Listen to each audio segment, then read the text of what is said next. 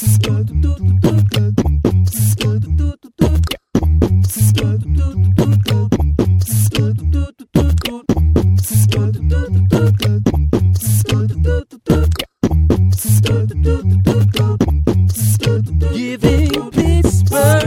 morning, everyone, and welcome to the Pittsburgh Current Podcast from beautiful downtown Beechview Business District. I'm Charlie Deach, Pittsburgh Current editor, and we've got a good show today.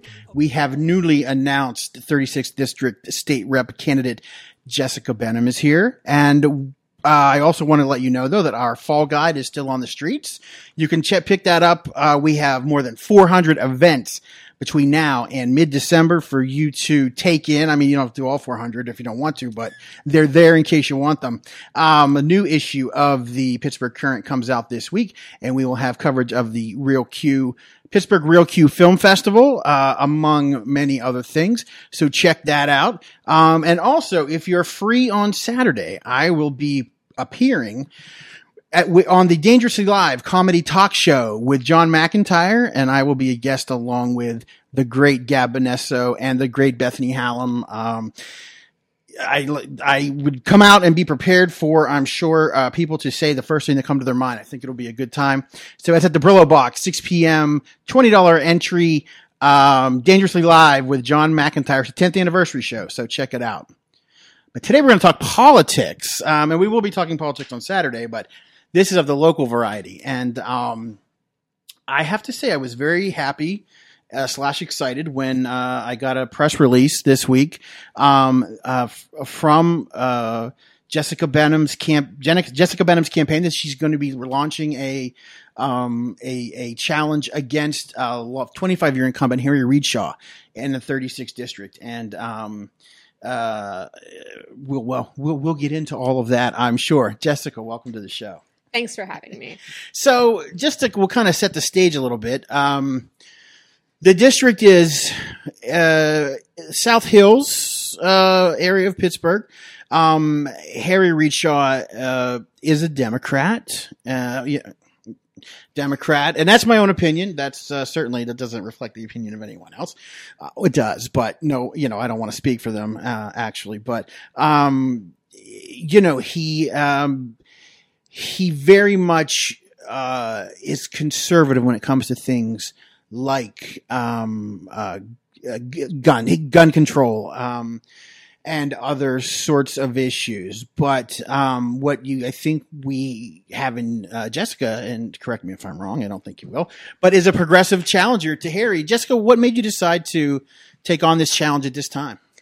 Absolutely. So I am running because it is time that District 36 was represented by someone who upholds progressive democratic values. Right.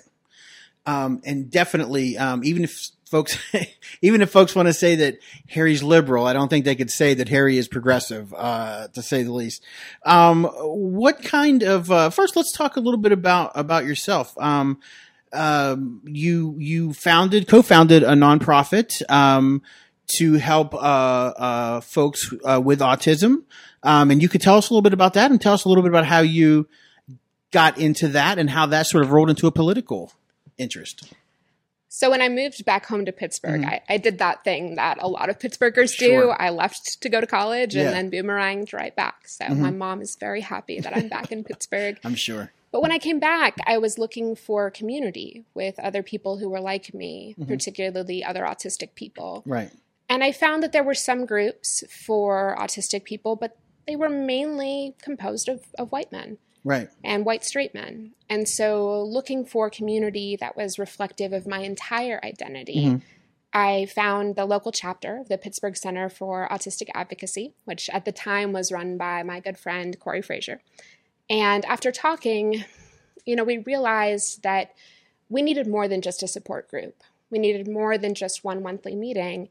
So we put our heads together, and with a group of other folks who have become our steering committee, we created the Pittsburgh Center for Autistic Advocacy. And it is the only organization in the greater Pittsburgh area that does disability rights work that is run by autistic people for autistic people, and more specifically by autistic LGBT people. Wow. And so that's one of the things I wanted to talk about was not only are you, and please correct me if I'm wrong, I think when you talk about a community, there is certainly, I would say, the autistic folks are a community within the city. Is that fair? Is that the proper way to say that? I want to make sure that, but also you are a member of the LGBTQ community. And so I would think that there would not be a whole lot of places or spaces for you that sort of encompasses at least most of who you are. And so, did you find much in the way of pushback to sort of break into that kind of white male dominated kind of area? And then again, how do you then find other folks who are also part of the LGBTQ community? So I think what we've done is built spaces that welcome LGBTQ autistic people. And certainly we also work with and serve autistic people who are not LGBTQ. I don't want to make us sound exclusive that way. But we've been really intentional about building spaces where folks who aren't straight or folks who aren't cis do feel comfortable. And so those spaces are, our social meetup or happy hours that we'll hold, or, at Pride, we do a sensory tent where we try to eliminate some of the noise. We bring STEM toys. We set up a really cozy space so that autistic folks who belong at Pride, right? Yeah. Autistic LGBTQ folks belong at Pride. Yeah. That they can feel welcome and feel that they have a place where they can go so that Pride is accessible to them. And I would think it's important for there to be a group, because I think we've heard it not just with Pride, but with other not just LGBTQ groups, but if there's a subset of another community or a smaller community in a larger community, those folks are oftentimes overlooked and not necessarily, nobody's necessarily looking to find them and bring them in. So I would think it takes an organization or at least a really strong core group of folks to sort of, up the image or bring to the forefront that these folks are here and want to be part of the greater community at large. Right. I think we have to talk about the fact that autism discourse has been dominated for a really long time by white people, by cis people, by straight people.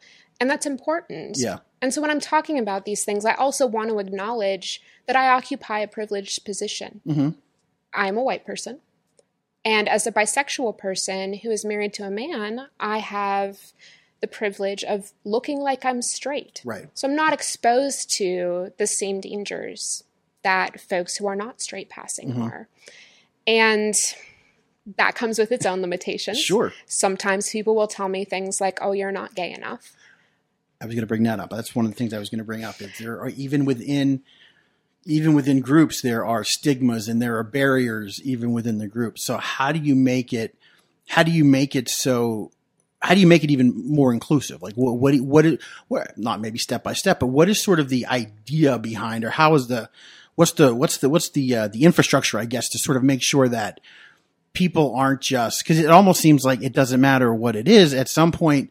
Even in a smaller group, there still tends to be divisions or pushing someone to the side for this, that, the other reason. So how did you make sure that everyone was kind of accounted for and everyone was given a voice and a space? So one of my biggest values, and a value that we've worked to develop really hard at the Pittsburgh Center, is cross-movement solidarity, which is to say, not only should we exist in solidarity with other movements, but we should acknowledge the ways in which all of us become part of different movements. Yeah. Right? I'm a disabled person. I'm also a union organizer. I'm a disabled person, and I'm also bisexual. Yeah. And to be able to exist in all of those movement spaces as my whole self is incredibly important. Yeah. And so cross-movement solidarity as a value is something I hold to strongly, which is to say that no matter what movement space I'm in, I want to acknowledge the full humanity and the full personhood of anybody that I'm interacting with. If this is too personal, just tell me. But how did you navigate that yourself personally? I mean, obviously, these things sort of, as we discover who we are and as we discover different things, I mean, you obviously, you were diagnosed at some point with autism. You at some point realized that you were bisexual, your sexuality, disabilities, and so how did you how did that experience? What was that experience for you? Yeah. So it's interesting, right? People like me don't run for office. Right. There's never been somebody like me Right. who's run for office successfully.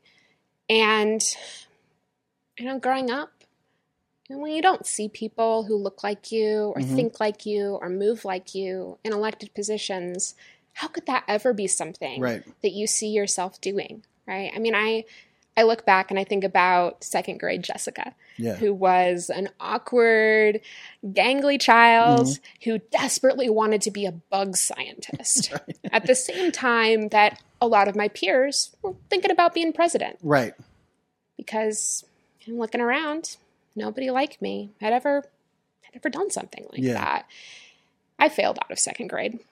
If my second grade teacher could see me today, she wouldn't believe this. I remember her telling my parents in front of me that I was a bad child. Wow. And that I would come to nothing. And in second grade. In second grade. Wow. Yeah. And so that's something I will tell, when I do teacher trainings about autism or when I talk to parents, I'll say, it doesn't matter how young your child is. It doesn't matter what your child's disability is. They are listening. Yeah. And you should assume that they understand you. At what age were you aware of that you had autism, and at what point? I mean, did you ever, as you said, you maybe felt a little awkward or different? But was that always kind of the case for you? And was that? I mean, let me tell you, I felt awkward and different a lot in school too. So was it just sort of the growing up, or was it part of the autism diagnosis, or what was at play there? Yeah. So like many autistic women, I wasn't diagnosed until college. Wow. That's pretty typical. Because, is it really? Why is that? Well, when I was growing up in the 90s, autism was a thing that little white boys had. Right. And so when that's the stereotype, when Sheldon Cooper is the stereotype, somebody like me doesn't get that diagnosis. Yeah. And that means that somebody like me doesn't get those supports and services in school because you need the diagnosis for that. And so, it was that I felt different. I have felt different for as long as I can remember. Yeah. But it was also that I didn't understand why I was getting in trouble. I didn't understand why I wasn't doing well. I didn't understand why, other kids were able to form relationships and friendships in certain ways, and I wasn't. So, I'll say I felt awkward and I felt out of place, but it was bigger than that because it was also systemic. It wasn't just, here's this nerd. Right. It was, here are all of these systemic barriers for somebody who's like me. So were there attempts to, or was it just in someone's mind or in someone's training or whatever that they just decide it was disciplinary issues? Is that kind of what you were sort of tagged with, rather than trying to look at, is there something going on that is causing this behavior? Is that what happened? So my mom tells me that, people suggested that she get me evaluated, but she didn't really want to label me, is what she says. And, I get that. Yeah. But for me, the label has been powerful. Yeah. It's helped me understand who I am. It's helped me find other people like me and develop and build community. And I'm proud to be autistic because it's been a journey for me. And, to parents who are thinking about, should their kid get diagnosed? Should they seek that for their child? And if their kid does get diagnosed, should they tell their child? Absolutely. Right. What would be you work in this field. There are parents who would make the decision not to tell their child. And why is that? Is that a thing that they're trying to protect from a stigma, even though it might not be the best thing for the child in terms of coming to grips with what's going on with themselves? I think there's some worry that the kid will feel othered or the kid will feel the burden of that stigma. But I always say, we get labeled in all kinds of ways. Sure. Right? Bad kid, weird kid, awkward kid. It's better to have a label that you can claim, that you can find connection with other people through, than a label that doesn't hold any of those same powers. Wow. And so when you went to college, it sounded like, obviously there were issues in your academic career in the in the early stages. So, but you decided to go to college. Was that sort of, had you, so I guess explain to me how that whole transition went into college and then your diagnosis, how that all come about. Sure. So when I failed second grade, my mother pulled me out and homeschooled me. And she will say that like that first year, she basically spent letting me heal, letting me figure out who I was again and how to not live with that burden of feeling like a bad child. Right. And so I was homeschooled all the way up through my junior year of high school. And then I took some classes at Duquesne University and then eventually transferred. I think I found a lot of refuge in school. Yeah. Academics was something I was good at. And so for me, going to college was a way to, I guess, start over a little bit and figure out who I was as an adult. And what took you to Minnesota? I know you went there for your undergrad, right? I did. I worked a little bit in North Wisconsin, so I'm familiar with the air. I'm familiar with the levels of snow that fall in those areas. So you at Minnesota State, correct? So I got my master's degree at Minnesota State. All right. I went to a tiny liberal arts college called Bethel University. Oh, yeah. So I ended up there because they had an awesome speech and debate team. Yeah. To which I got a scholarship. That's amazing. So because of that scholarship and because of the speech and debate team, that's where I was able to find a lot of community at Bethel. And how did you eventually end up with your diagnosis? Was it somebody suggesting that you get evaluated, or was it something that you decided on your own, or what happened? Yeah, so college is stressful. Sure. Especially if you're different in the ways that I'm different. And so I went to therapy. I went to go see, hey, how do I figure out, how do I navigate that stress? Which I think is a very millennial thing. Yeah. There's that meme going around about, my therapist says. Right. Yeah. And, that therapist said, hey, this sounds a lot like you might be on the autism spectrum. Yeah. And I said, And I did some research and I said, wow, these women are telling stories that sound a lot like mine. Right. And so I sought that diagnosis because I wanted to know. Yeah. And then did it, how did it change? Don't presume. What did it change in terms, did it change in way, perhaps in, how you learned, or was it just how you saw yourself and maybe accepted yourself? What kind of things did the diagnosis bring you? It allowed me to find community. Yeah. It allowed me to find other people who were like me. And because I found that community, I found out coping skills and strategies that other people had used and shared. And that gave me a lot of, I guess, ownership over both my identity, but also how I interacted with the world. Yeah. And so as you're in college, do you start to get involved? At what point did you start getting involved in politics? At what point did you start to get, like a lot of us, what point did you start getting pissed off over what was going on? Yeah. So I was a political science and communication double major. Okay. So I think I was involved in politics from the beginning. Yeah. And I mean, even as a child, election night would roll around, and that was a night my parents let me stay up until the results were in. So I would put this big map on the wall and I would color in the states awesome. As the results came in. And so I think, I had a fascination with politics and with the ways in which politics empowered some people and disempowered other people. Yeah. And going to college and studying political science and communication gave me more tools to understand how the political world works. Yeah. Was there a race or anything that you remember particularly getting energy? So I am very proud that I never say that my first vote, I voted for Bill Clinton. I say I got to vote against George Bush, and then I got to vote against Bush twice more. So those are the kind of things that sort of excited me. And it was always on that presidential level that first kind of peaked. And I was born in 71. So, I was starting to become aware as it was, Ford rolling into Carter and so forth. But it was really like 80s and 90s politics that really sort of got me involved. Was there either an issue or a race or something that made you just sort of energized you or got you jazzed about politics? Yeah. So I'm a December baby. Mm-hmm. And there are a lot of things that are great about being a December baby. There are a lot of things that are awful. You get birthday presents wrapped in Christmas paper. Right. Sometimes Christmas and your birthday celebration get combined. Right. And you happen to be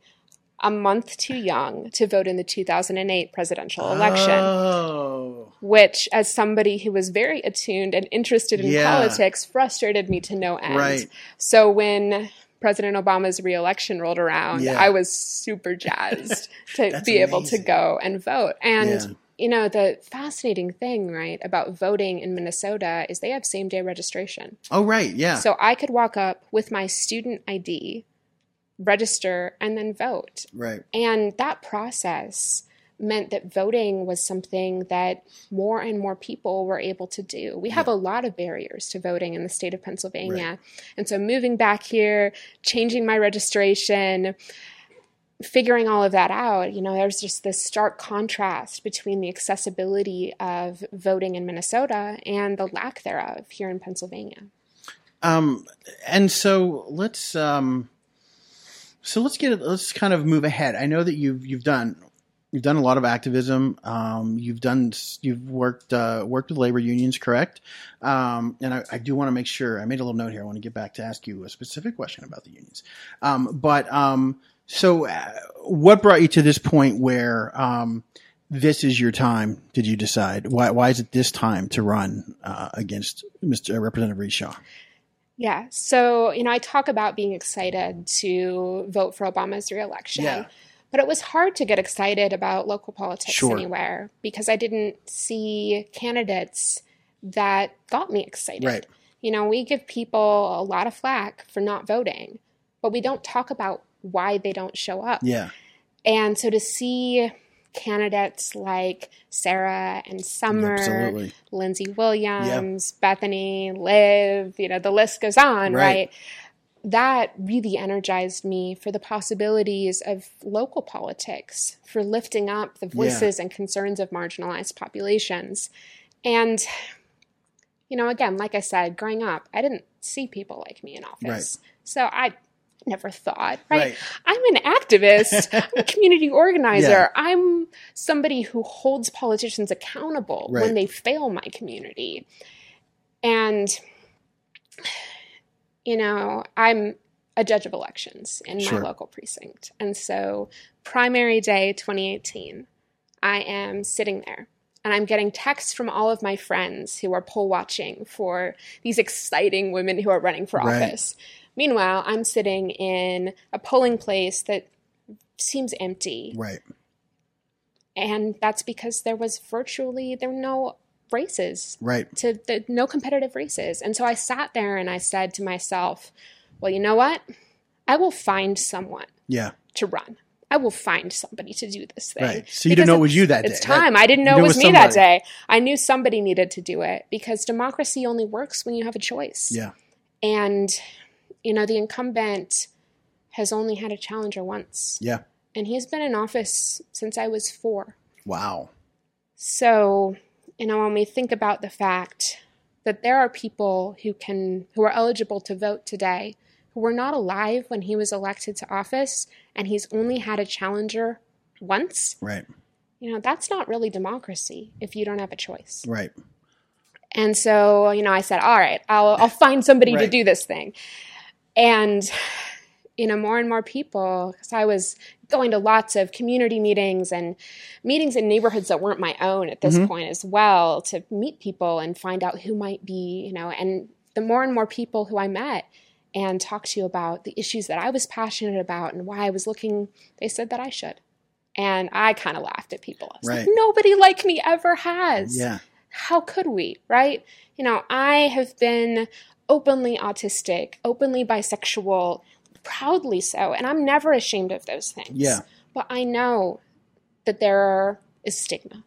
I see the way Greta, you know, the climate activist, is treated because of being autistic. And so I know it's not easy. It's never been easy. Right. But eventually I said, all right, okay, it needs to be done. Yeah. And you're right. I think I could do a decent job at this thing. Sure. And it's, I would think that it's almost like, I mean, it's sad sometimes that, you know, we have to break down the wall a little bit at a time. And so you had that election where, number one, it's, you know, male or female, nobody's going to beat these entrenched Democrats. That's the first thing that comes out.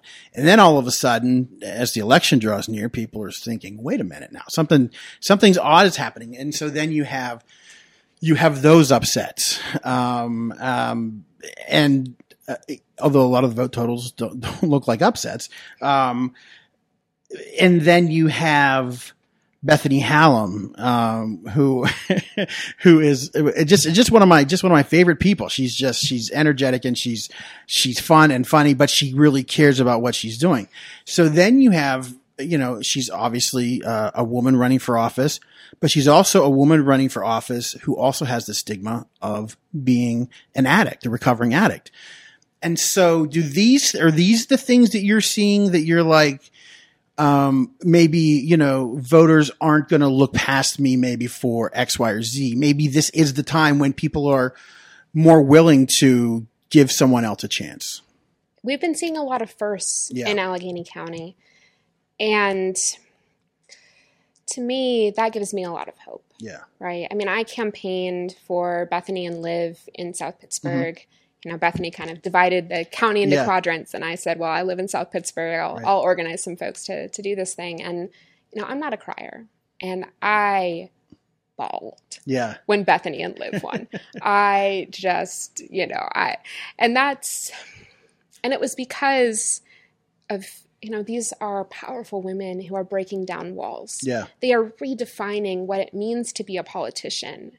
And, seeing how they've paved the way, I said, all right, we can be ourselves and do the job without compromising our values. Because that's always the fear, right? You have this activist who's been fighting for justice that they might get corrupted by the system. Right.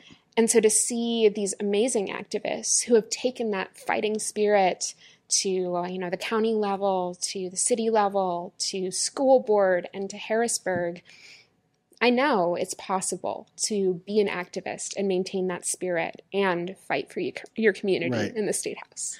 And I was looking, you can go to her website, which is benham4pa.com, and there you have a summary of a quick summary of some of the issues major issues in the state, and your sort of hot take on these things. What are some of these issues, 2 or 3 or more, whatever, that you see where current representation is sort of failing in those areas, and where can you make the difference? Yeah, so I think that with my background in healthcare policy and disability rights activism, that's one of the issues that I have a lot of expertise and ability to make a difference. So that means looking at issues like making healthcare free at the point of access. I know what it's like not to be able to afford medical care. The new health insurance year just rolled around for me, and I learned that my copay is quadrupled. Wow. And for somebody like me who has multiple pre-existing conditions, that's serious, right? I'm a broke grad student nonprofit person. I don't make a lot of money. Right. And so for me, it's an issue that hits close to home, and an issue that should have disabled voices at the table. But it also means talking about our crisis of addiction. Yeah. And talking about it in a way that is well-rounded. Because I think so often we talk about it in one of 2 ways. We talk about it as an issue of healthcare, or we'll talk about it as an issue of criminalization. And neither of those is an accurate or full picture of what's going on.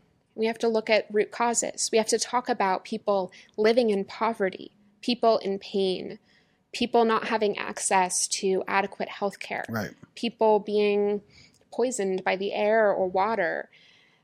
It's not people who are failing in some kind of moral way. We have to look at it holistically and talk about what we can fix on the ground level to make it so that fewer people are entrenched in opioid addiction or any other kind of addiction. Right.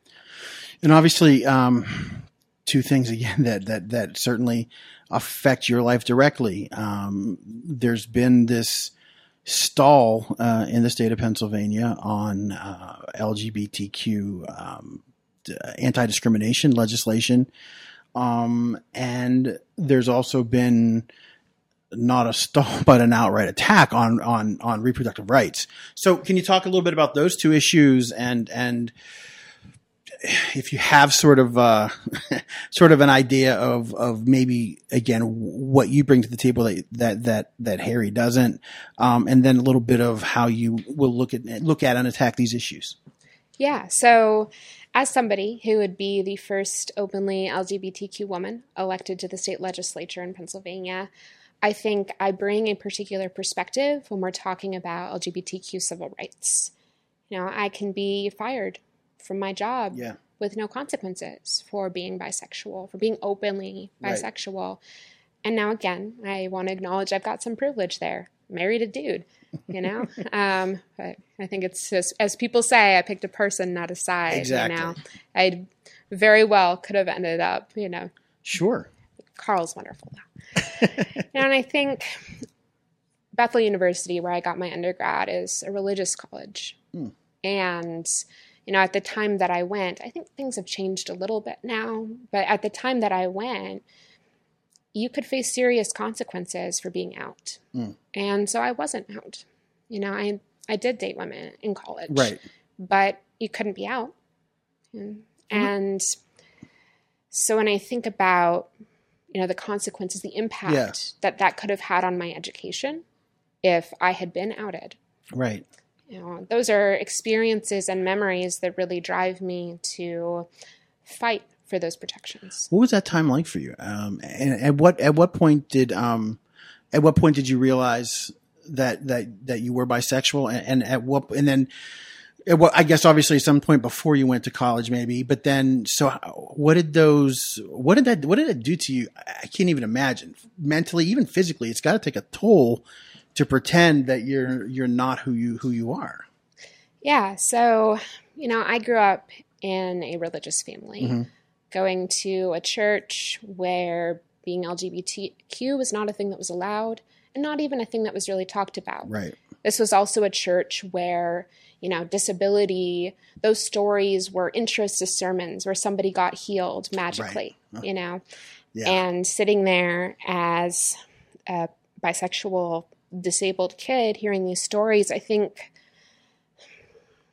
that makes it harder to know who you are. And I think I realized pretty early on, I couldn't tell anybody. Sure. There was nowhere in my life where I would have felt safe growing up sharing that information. And so in many ways, going to college was a way for me to have some freedom. Right. To be more honest about who I was, even if I couldn't be out. Right. Yeah. But to be a little bit more honest. Sure. There was a surprisingly large underground LGBTQ community at Bethel. That's great. And, you find a lot of community in those places, but you also find a lot of fear. Yeah. And a lot of hurt. And that's where you start getting, when you look at the statistics of suicide rates or attempted suicide rates among folks in the LGBTQ community.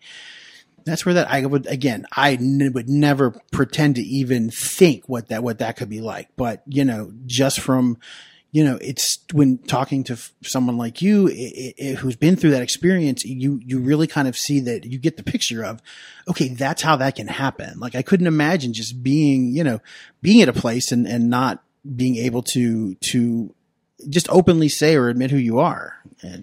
You feel really alone. Yeah. And I think it's important to acknowledge a little bit of an intersection here because it's been colloquial wisdom in the autistic community for a long time, but we finally have studies to back it up. Right. But there are higher rates of LGBTQ people in the autistic population than in the population at large. So to think about the ways in which autistic people are further siloed, are further left to feel alone, and to combine those two things together and feel the combined impact of that weight, it's something. Yeah. And, Yeah, I mean, I think you can probably hear a lot of the pain in my voice when I no talk question. this. And that's why I wasn't even sure if I wanted to do the follow up, because I saw it and I could hear it, and that's what I said. I can't even. It's just I can say that I grew up in a religious household, and I grew up in a church similar to what you're explaining, so I know exactly the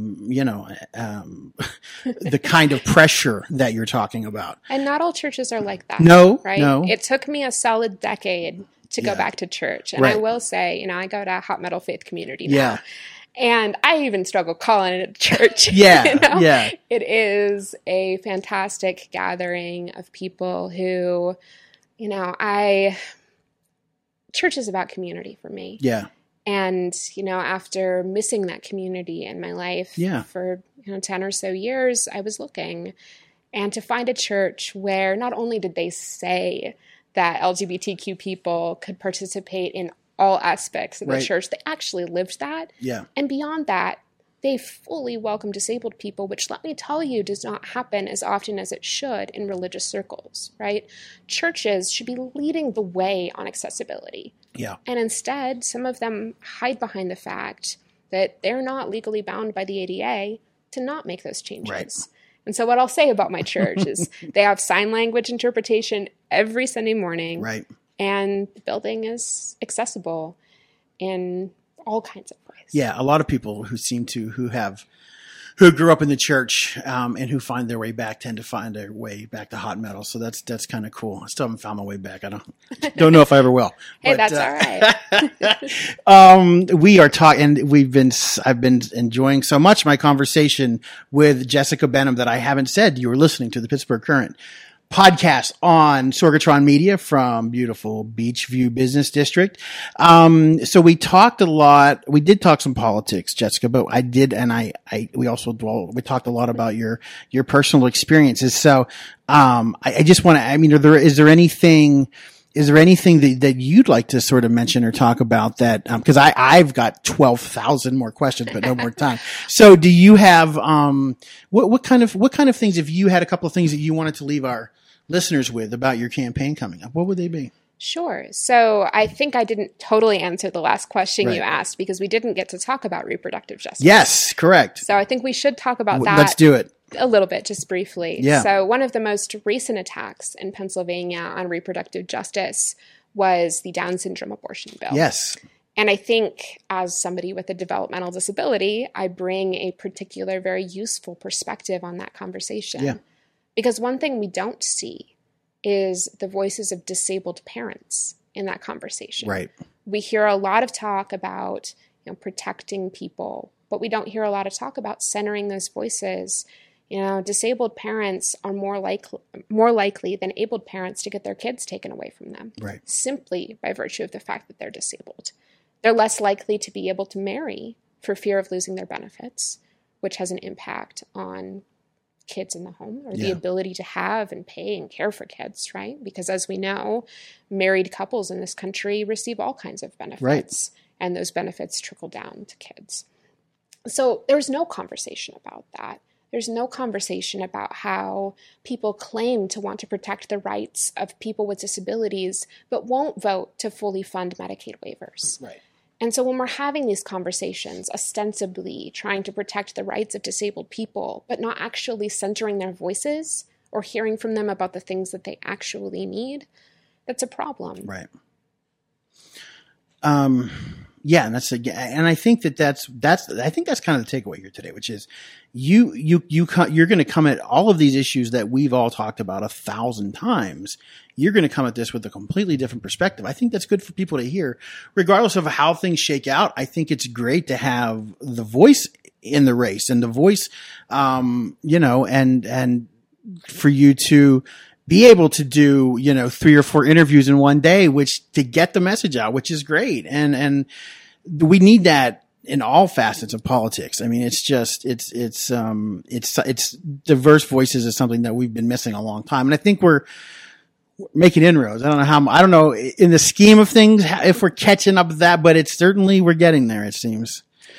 Yeah. I mean, I'm going to work to represent all of the people in House District 36. And what I will say is, When a policy is good for the most marginalized among us, when a policy is good for people of color, especially Black or Indigenous people of color, when it's good for LGBTQ people, when it's good for disabled people, it's good for all of us. Yeah.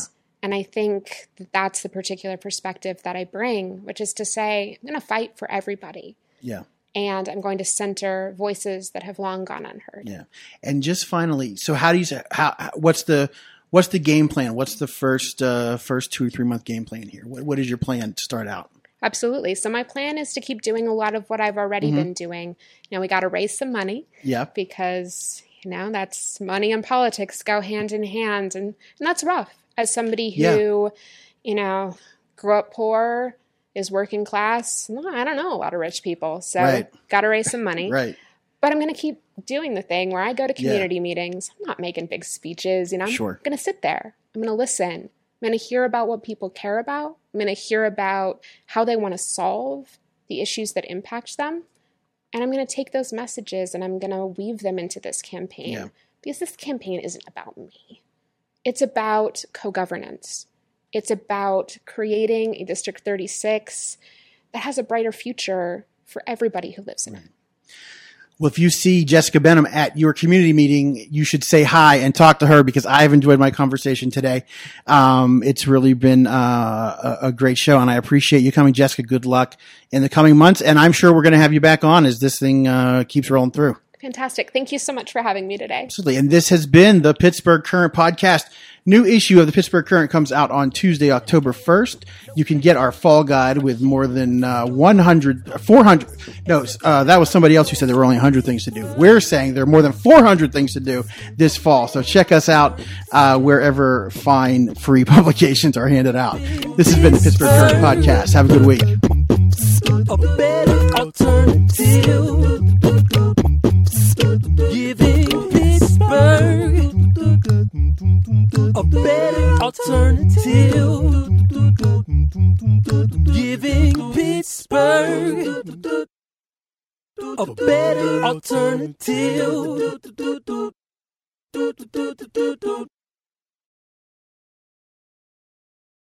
This show is a member of the Sorgatron Media Podcast Network. Find out more at sorgatronmedia.com.